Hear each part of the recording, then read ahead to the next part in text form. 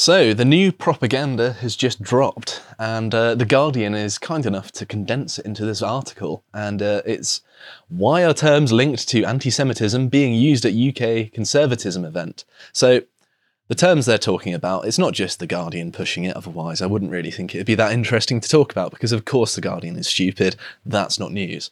But institutions like the Southern Poverty Law Centre, as we'll see later, and Wikipedia have really jumped on this, and this has been the case for some time. But I'm going to read from this article, and then I'm going to break down all of the different ways that it's moronic. And I'm not going to, spend the few hours it would take to do it thoroughly, but I'm just going to go through very quickly and point to things we've already done and covered so that you can kind of verify my summary based on a more detailed look at things. But it says as follows: a conference run by a right-wing US think tank might be expected to feature a robust discourse on culture wars and identity, but the National Conservatism gathering has gone notably further, with speeches using terms linked to anti-Semitism and the far right.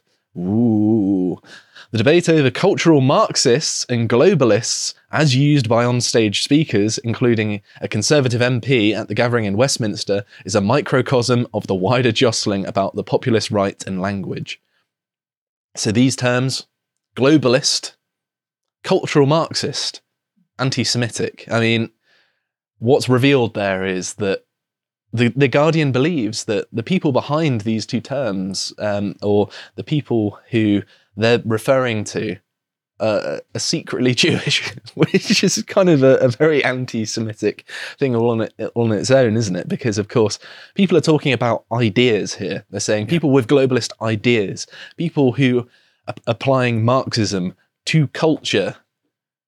I mean, it is not about individuals or identity. It is just about their ideas, because these concepts, believe it or not, are about ideas. And I'm going to prove it to you. But first, I'm going to continue reading this just to get you into a sufficient rage, basically, to deal with this nonsense, because it is just naked propaganda. On the one side, self-styled free speech defenders, I love how condescending they make it, insist any worries are confected and attempt to stifle debate and to unfairly link conservatives with an entirely separate extreme fringe. Well, they've at least got that right. That is true. I do agree with that. So, a bit rare for The Guardian to actually have a legitimate counterpoint in there. Normally they just straw man the argument, but there must be a loophole. Maybe. They cannot have said something interesting or good. Broken clocks right twice a day. It says, but others, including many Jewish groups, funnily enough, in the article they don't mention them, worry deeply about what they see as the important importation of tropes linked with far-right conspiracy theories, and thus, very often, anti-Semitism. So even their wording there isn't nearly as strong. They're saying, oh, well, sometimes it's linked with it, but it's not actually anti-Semitic, which is very different to what they were making out at the start. So they're being slimy. I mean, it's The Guardian, of course they are. Whether done out of malice or carelessness, cultural Marxism, used as a term of abuse in a speech on Monday by the Conservative MP Miriam Cates, is the more straightforward of the two ideas to pin down.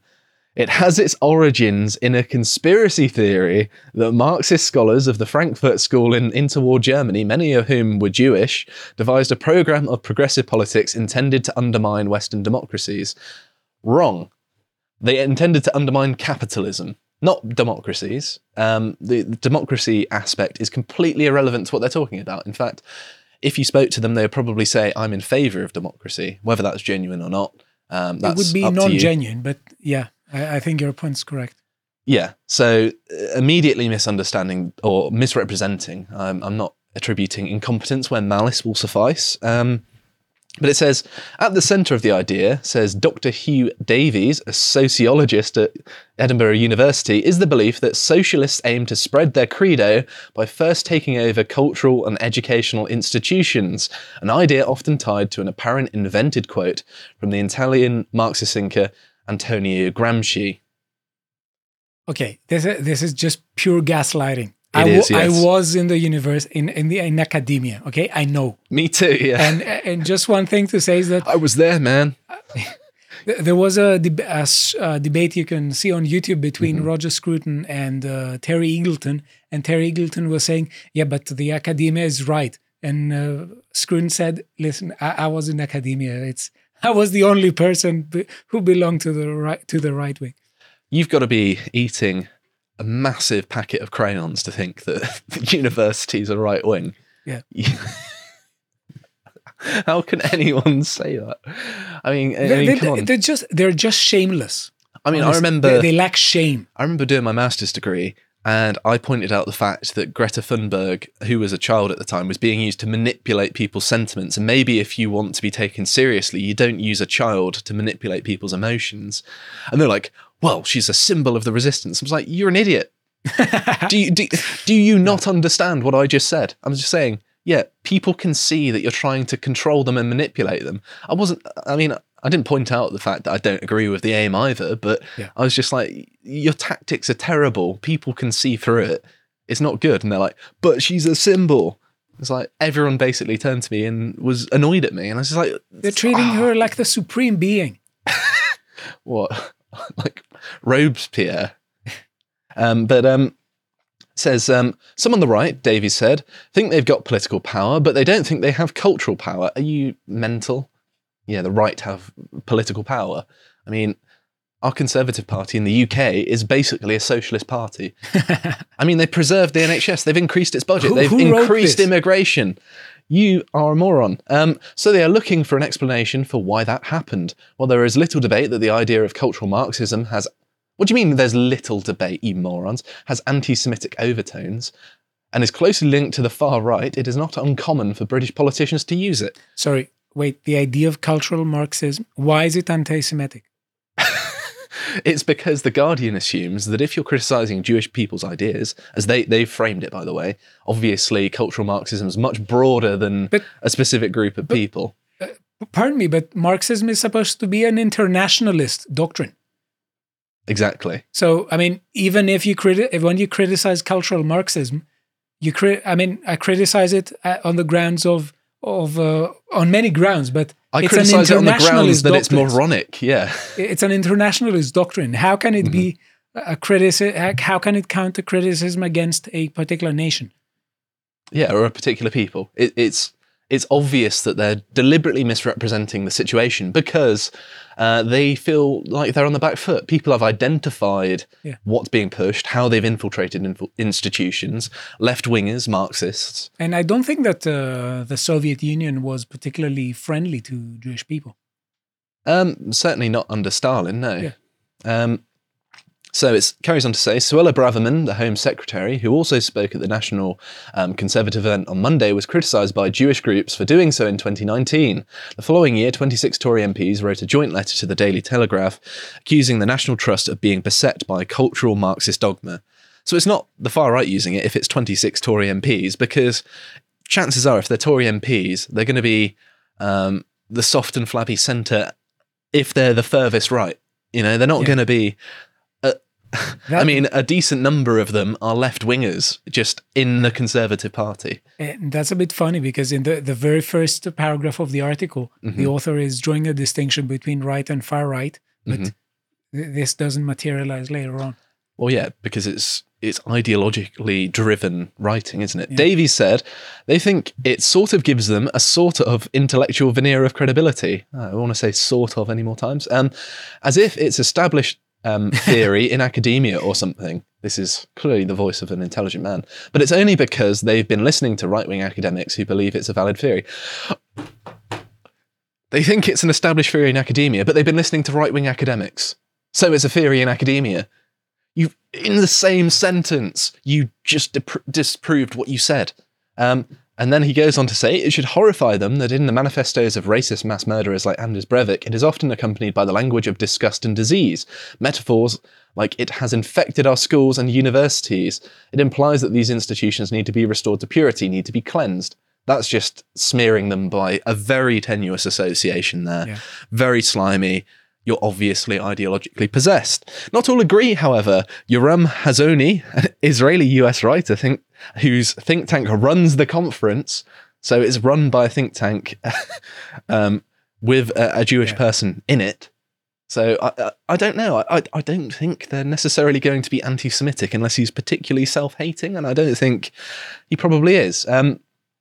condemned what he called this attempt to smear a friend of the Jews, such as Miriam Cates, with the utterly preposterous accusation of anti-Semitism. He argued the term cultural Marxism is an apt phrase to describe the cultural agenda promoted by many on the left today. The Edmund Burke Foundation offers no platform to anti-Semites. We are proud to number Miriam Cates among our speakers and friends. So, now I'm done reading from this, quite frankly, moronic propagandist piece. I wanted to look at the academic that they cited here, this so-called expert. So this is Dr. Hugh Davies' page on the University of Edinburgh website, and it says, Hugh's research places sociology of race, gender, and class at the centre of the study of digital technology. So I don't he's like the cut of his jib. So he's an intersectionalist and a cultural Marxist. He's a sociologist.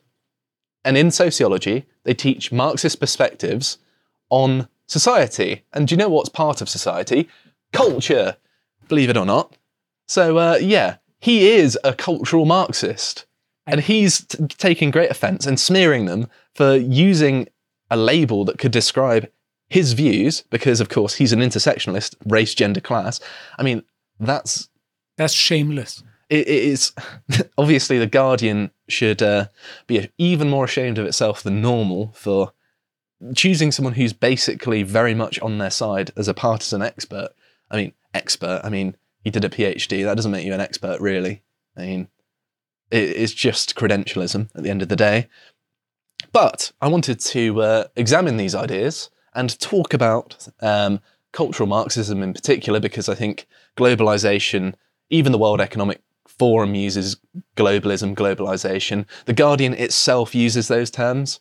So that part of it is so easy to disprove that it's not even worth going into. However, the cultural Marxism thing, I think having a little bit of a deep dive of the ideas is important.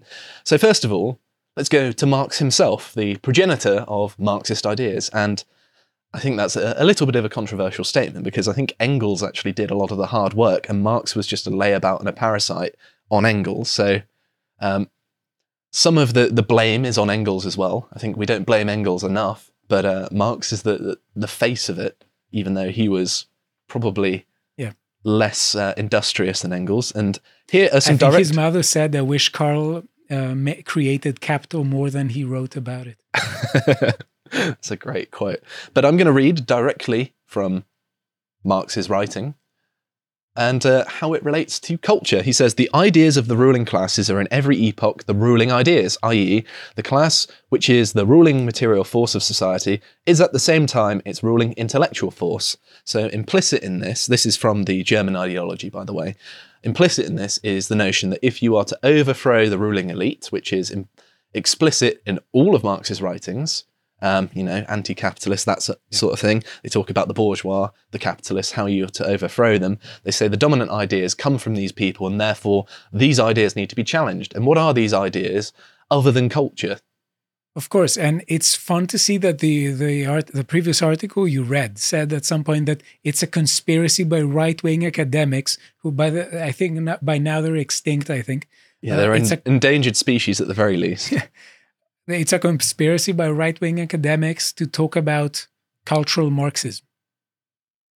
That it is madness. And here we have a quote from the 18th of Brumaire on Louis Bonaparte. The tradition of all dead generations weighs like a nightmare on the brains of the living. If that's not talking about culture, I don't know what is. Again, from the German ideology, the production of ideas, of conceptions, of consciousness is at first directly interwoven with the material activity and the material intercourse of men, the language of real life. So here he's saying that culture is inextricably linked with the economy, and because Marx was focused on overthrowing the economic order as well as the cultural order, because he saw them as intertwined. He saw them as two inseparable things, which I actually think is true. Your culture and your economy are interrelated to one another. Yeah. Did he see them as intertwined, or did he say that it's the substructure and the hyperstructure, and if you change the substructure, the hyperstructure will change? That's too much jargon for me. Okay. But I'll presume that is correct, because Marx wrote in a very jargony way. But it honestly, what pisses me off about the thing is that of course, the left has stopped representing workers and has gone to the universities. Mm-hmm. It's not necessarily the working classes anymore. They get a trade, and they're probably out earning the middle classes these days because, building is far more lucrative than anything you can get with a degree. I can certainly attest to that. In the final one from the Communist Manifesto, the bourgeois has stripped of its halo every occupation hitherto honoured and looked up to with reverent awe. It has converted the physician, the lawyer, the priest, the poet, and the man of science into its paid wage labourers. So it's talking about the bourgeois as a class, as a culture, doing things that are bad in his perspective. And he's directly framing it about culture. So yes, even Marx was concerned about culture. But let's move on to the Frankfurt School, because they were interested in carrying on Marx's ideas, and they certainly mentioned in this Guardian article. And here we have a list of the Frankfurt School members. So you've got Herbert Marcuse, Jürgen Habermas, Jörg Lukas, Theodor Adorno, Walter Benjamin, Max Horkheimer, Erich Fromm. All of these people, may be familiar names to you, Franz Oppenheimer. You've got all of these people. These are part of the Frankfurt School. These are academics, individuals whose ideas can be criticised. Many of them were Jewish, but that's irrelevant to the validity of their ideas, because I am a normal person who, views ideas based on their merits, like 99% of people. And again, I mean, to repeat it, Marxism is an internationalist doctrine. Mm-hmm. So I'm going to talk about the Frankfurt School, but to avoid being arrested for a hate crime and accused of being an anti-Semite or being sued into oblivion, I've had to defer some of this to ChatGPT to define, because then it allows me to make the most of a legal loophole so I don't get in trouble. So I'm sorry I have to do this, but blame the law, not me. I don't want to. But it has, ChatGPT has received a woke lobotomy, but it actually provided a very accurate representation of what the Frankfurt School set out to do and what it believed and that sort of thing. And I think that a lot can be learnt from this. So it says, the Frankfurt School, also known as the Institute for Social Research, was a group of interdisciplinary scholars associated with the University of Frankfurt in Germany. It was founded in the late 1920s, became particularly influential during the 1930s and beyond. The purpose and aims of the Frankfurt School can be summarized as follows. Critical theory. The Frankfurt School's primary purpose was to develop critical theory and challenge the prevailing social, cultural, and economic conditions of capitalist societies. The scholars associated with the Frankfurt School sought to understand and analyze the complex relationship between culture, society, and power.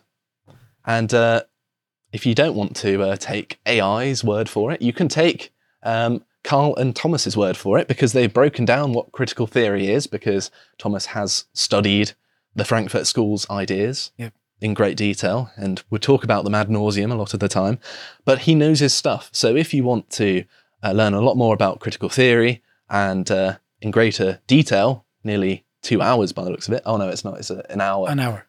I can't read, apparently. So yes, check that out.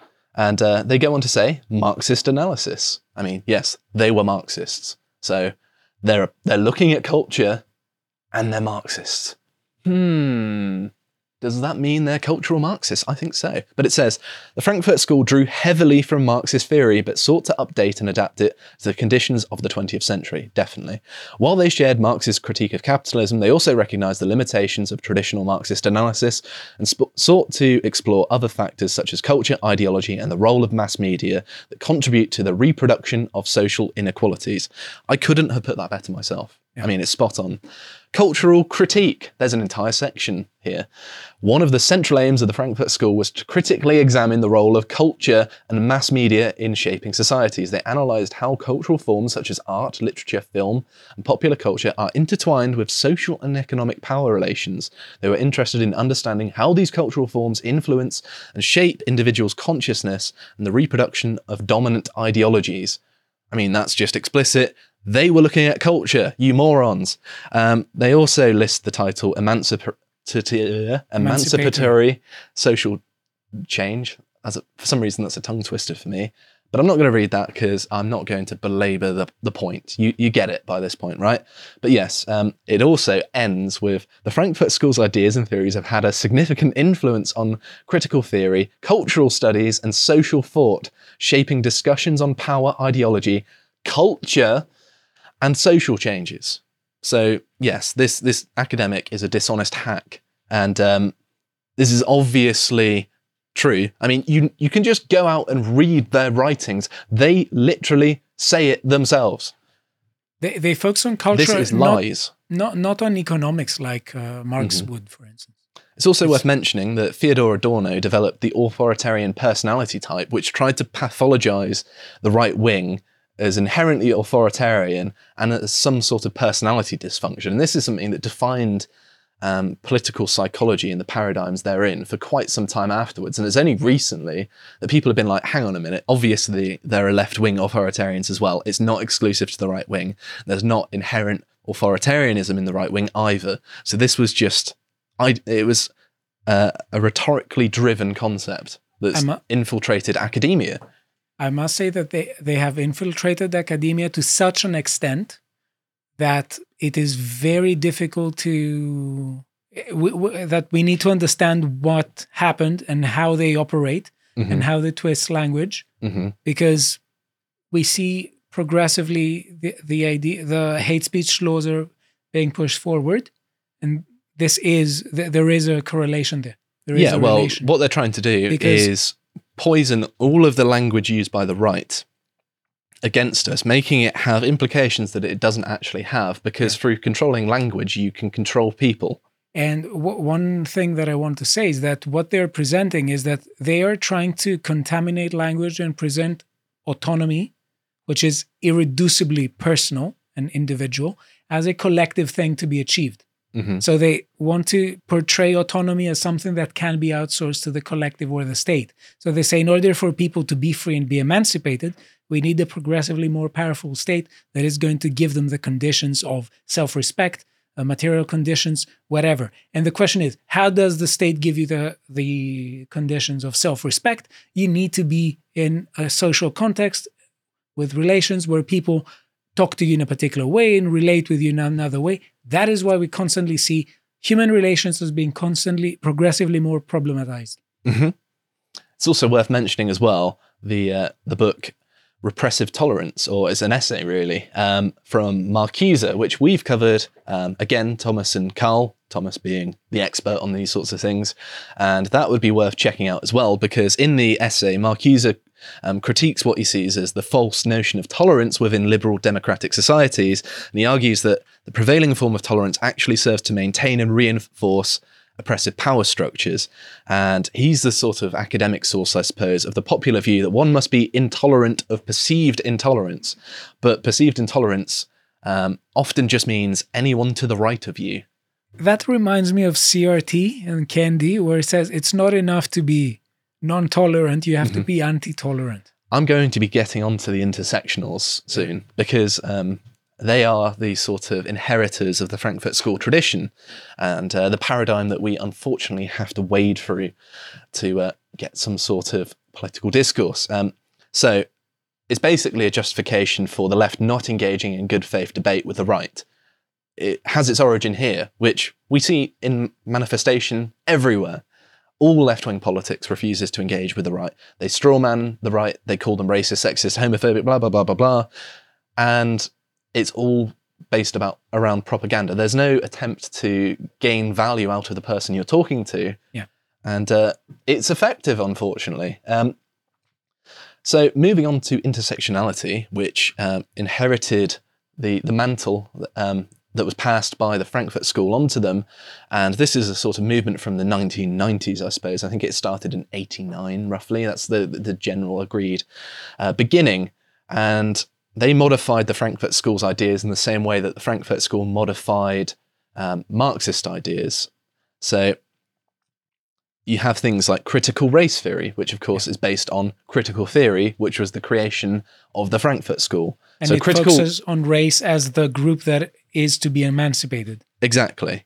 So yes, you can't have critical race theory without critical theory, which critical theory you can't have without Marxism, and critical theory is applied to culture. So it is cultural Marxism. I mean, I'm basically beating a dead horse at this point, but it's not just The Guardian, as I alluded to earlier. You also have Wikipedia saying cultural Marxism conspiracy theories. It's not a conspiracy theory. They said it in their own words. They wrote books about it. They said it. They communicated it. They said it in lectures. They said it in books. They said it to each other. They said it on TV. Don't gaslight us. It's not a conspiracy theory. It's not anti-Semitic. It's just describing what they themselves believed. So here we have the Southern Poverty Law Centre, which is a hostile institution to the West and anyone that has a functioning brain. Cultural Marxism, a conspiracy theory with an anti-Semitic twist, is being pushed by much of the American right. Nonsense. People have read what you're up to. We've figured out your tactics, your methods, and you're trying to smear us, trying to destroy us because we've exposed you for the dishonest, bad faith people that you are. And I'm not going to fall for it, not going to allow you to get away with this. I think we need to be very forceful about this, because if we allow the language to be changed, then the left wins. It's simple as that. We often talk about wars in politics and in culture. Well, language is just as important, and we can't let them win. I hope you appreciated that segment from the podcast of the Lotus Eaters, and if you want to support the work we're doing, you can sign up to the website and watch videos like this. This is Symposium number 18, Debating Classical Liberalism, where Stelios debates in favour and Karl debates against. And if you want to find out what Stelios is doing, you can check out his Twitter here. Thank you very much for watching.